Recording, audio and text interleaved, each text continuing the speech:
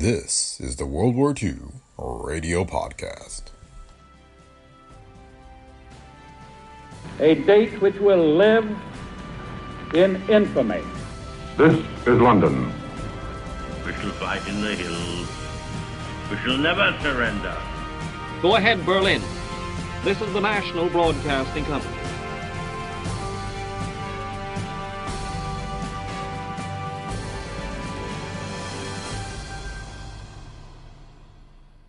Welcome to the World War II Radio Podcast. Today we have the April 4th, 1943 episode of NBC's War Telescope. The series was broadcast from London and offered weekly updates on the war, as well as looking at possible developments in the coming weeks and months. It was hosted by war correspondent Morgan Beatty. The World War II Radio Podcast is a Brick Pickle Media production. If you like the show, please leave feedback on Apple Podcasts, Spotify, or wherever you happen to listen.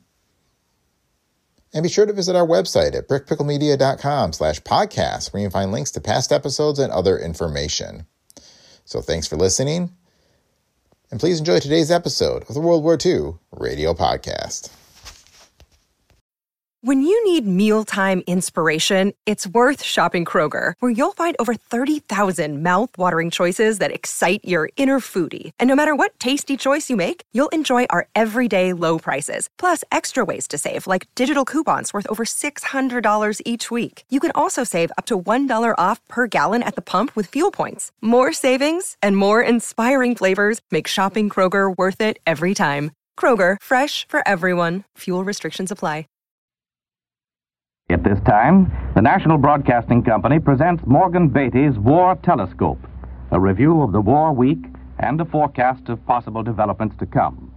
Morgan Beatty is NBC's veteran war reporter in the British capital. And so for his regular Sunday report, we take you now to London. This is Morgan Beatty in London, looking at the 187th week of war through the War Telescope. This has been a week of signs on the horizon, the widening horizon of war. Perhaps the best way to reflect these signs across the Atlantic would be to give you a day out of this reporter's notebook, a typical day of hunting news and signposts of the future in the capital of the British Empire. On the particular morning I have in mind, I drew back the blackout curtains, and below me in the street, a company of British soldiers swung along, throwing out that right arm with a will, and they were singing. They were singing or whistling more often these days, and that's the first sign I have to report. A growing confidence. Maybe Russia's advance last winter, or perhaps Tunisia, had something to do with it. Anyway, you do feel it. It's a definite something in the air. The men were singing that old World War favorite, Tipperary. And I wondered as I ate my rationed breakfast of tea and toast and butter, I wondered why this war had produced no smash favorites like Tipperary or Keep the Home Fires Burning or Over There. My first appointment of the day was with one of those unknown men you can't say much about. The reason is this: they don't carry the responsibility of government on their shoulders, so they cannot tell you the weighty decisions. They may merely give you background, pointers along the way. The pointers I got on this particular day had to do with the world's post-war money and what's going to be done about it. As I reported to you last Monday evening, the United States and Great Britain both have plans for post-war currency, plans based on gold, but they differ in that the United States would lean more heavily on gold, while the British would also use commodity credits, so that non-gold-holding nations could trade more easily with gold-wealthy nations like the United States. Secretary Morgenthau confirmed my report later in the week in Washington, but he did not discuss the immediate money problem that faces the Allies the minute Europe is invaded.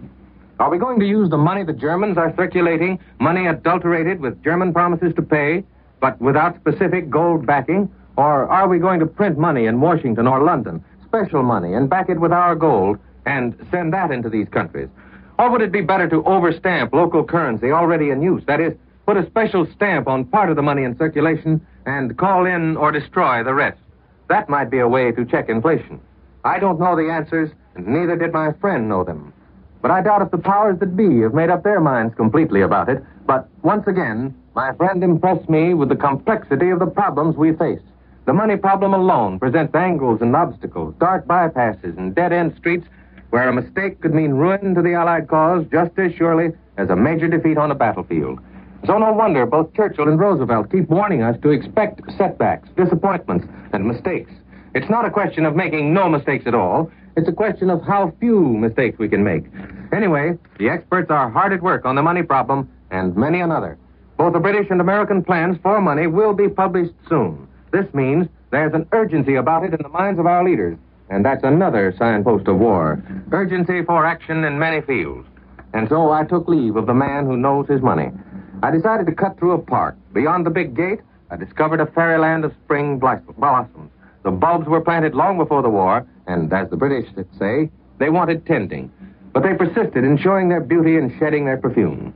Suddenly, I heard a sound that sent a wave of homesickness over me. Or were my ears playing me false? No, there it was again, a cracking sound that rang like a bell in my ears. Unmistakably, it was the sound of an American baseball bat against a regulation big league baseball. For the first time in years, I really wanted to see an infield swing over when a left-hander came up to bat. I wanted to see a first baseman stretch himself a mile and spear the throw from short. I actually broke into a run toward the crack of the bat, and sure enough, there they were, Uncle Sam's soldiers, warming up for the American baseball season in London. And of all things, scores of British spectators braved the raw wind and looked on fascinated. A burly fellow with a pipe, obviously a cricket or a Rounders fan, spotted me as an American and brought two of his friends over for a chat about the American game. Must the batter always run when he hits the ball, they asked. Yes, unless it's fouled, I said. And what's a foul? I explained the best I could. But how can a foul be a strike? For the first time in my life, I understood how complicated is American baseball, or rather, how complicated it has become through the years with the speed-up rules. I did the best I could to cover the general idea to the man with the pipe, but for the life of me, I couldn't tell him how many feet there are between the pitcher's box and home plate. As an expert, I fizzled out right there. But my English friends liked the game. It looks a good sport, they said, but it wants a lot of knowing, which in American means it's okay, but it's hard to figure out. My old eye for the game returned gradually, however, even though it was distracted a bit by the silver barrage balloons hanging in the sky and the big guns peeping over a parapet of the anti-aircraft defense system. They were a little beyond home run territory. Soon I spotted a professional player, obviously the best man on the field, and I asked him all about his team.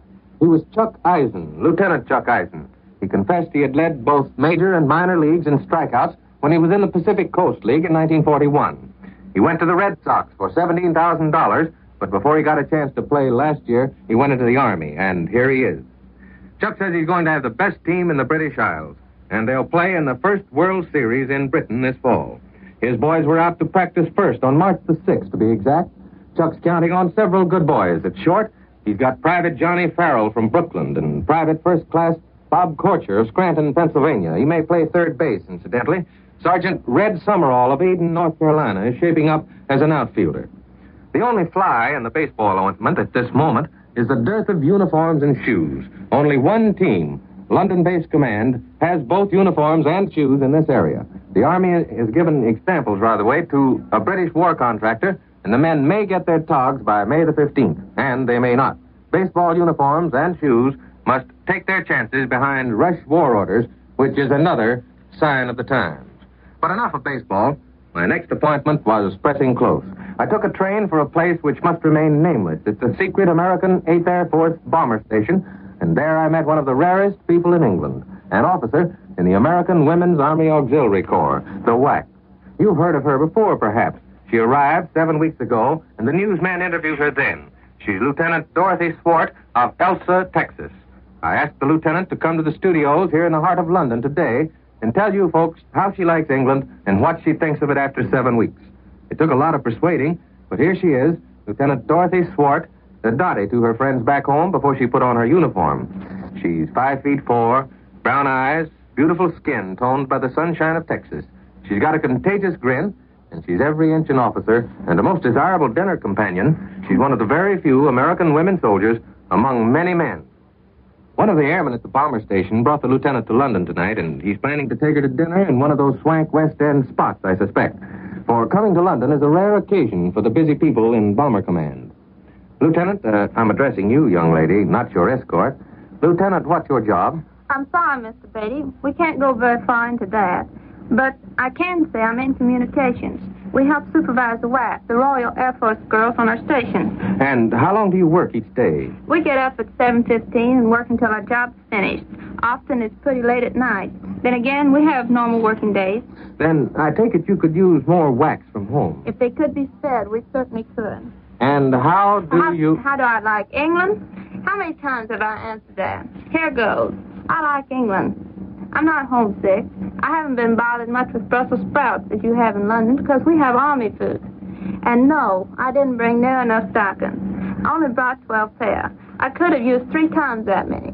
I don't have much time to go out, but when I have gone to dinner, dances in London or another base, I enjoyed them very much. The English could not be kinder or more considerate if they tried. Thank you, Lieutenant, for clearing up all the standard points in record time. Now, let's get outside the regular sphere. What do you miss most? I don't like comparisons, but I do miss good old American sunshine. Next, I miss soap flakes. We have excellent bar soap in England. If you can get a flake, you can't get flakes anywhere. And bar soap is not as easy on our precious stockings. I miss American cosmetics, too. Not because American is better. I really don't know much, don't know which is better. But because all cosmetics are very hard to get over here. But I'm so busy, I don't have time to worry about things I miss. But how about those crisp salads and French dressing? Oh, yes, the salads, too. But if this keeps up, the folks back home will think I'm complaining, and I'm not. And the things you miss aren't hurting you any, judging from your appearances. But let me tell you about the fun we have.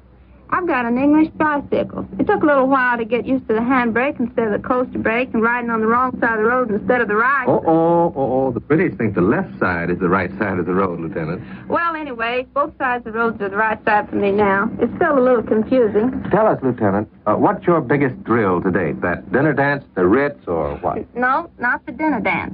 I deserted that dance so I could be on hand for the great event of my life. A party was given for some airmen, where I could see Mr. Winston Churchill. I hurried from London and arrived just in time to meet one of the greatest men of modern times, the Prime Minister. He looked exactly like his pictures. This was a high point for me because, well, when I saw him and shook hands with the man who has so many responsibilities like our own president, I began to think how hard a job he has. And I thought how wonderful it is in a democracy for the leader to mix socially with the boys who are really fighting in the battles on the front line. Yes, this must have been an impressive experience for you, Lieutenant. I remember the day I first saw you. You're different somehow in only 7 weeks. You're more mature, more of a soldier, more of a personality capable of carrying on the democracy that Roosevelt and Churchill stand for. Thank you for coming in today. You're another and an inspiring sign of the times for us. As you folks back home may have gathered, a Correspondence Day is a busy one. After my visit to the bomber base, I returned to London to check over the news of recent days. More and more people are being called up for national service of one kind or another. And Brendan Bracken, Britain's skillful Minister of Information, has discovered that the ministry supplied the British people with 40,000 talks last year on every conceivable subject, most of them by experts. But he's going to cut down on talks because the British passion for oratory, as Mr. Bracken puts it, has developed to monstrous proportions, and that's another sign of the times. Less speech and more action. And the Russians are demanding our maximum effort in the near future. Soviet Ambassador Maisky puts it bluntly. We want to bring this terrible war to an end at the earliest opportunity, he said. And that brings us to my major engagement of the day. I talked with a student of war, a man who has spent much of his life studying the history of warfare.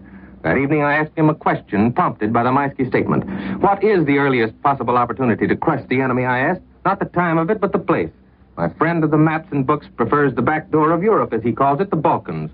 The same back door the Allies used in 1918. But he reminds me that this war, strategically, is developing several interesting back doors for Allied attack. And would you name them, I asked? He told me to consult the stream of news pouring out of the world. All the clues have been published. Then he smiled. So off I went pondering. After several hours of digging, I discovered what my friend was talking about. Series of developments. These signs began cropping out before the end of March, and they're multiplying fast now. The first one, developed on March the 30th, 4,000 square miles of Britain has been set aside as a possible springboard for offensive operations against the Axis. Then Stockholm reported rumors of mysterious parachuter activity by Allied forces in Norway. Bern, Switzerland said the Germans and Italians are building a Riviera line across the soft underbelly of France. King Boris of Bulgaria has been talking to Hitler about the Balkans, where seething undercurrents are again developing. And General Eisenhower says the Tunisian campaign is shaping toward a decision. And the British United Press today says the Royal Navy is massing in the Mediterranean to prevent a Tunisian Dunkirk.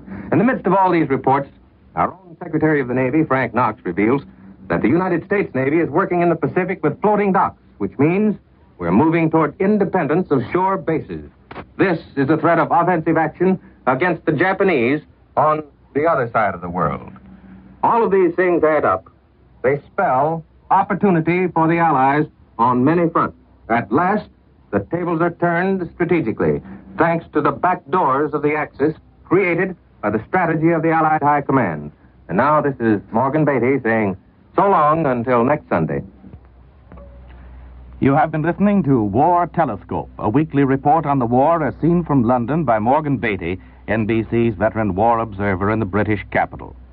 Mr. Beatty is presented every Sunday at this same time, so be sure to tune in again a week from now. This program came to you from London and New York. This is the National Broadcasting Company.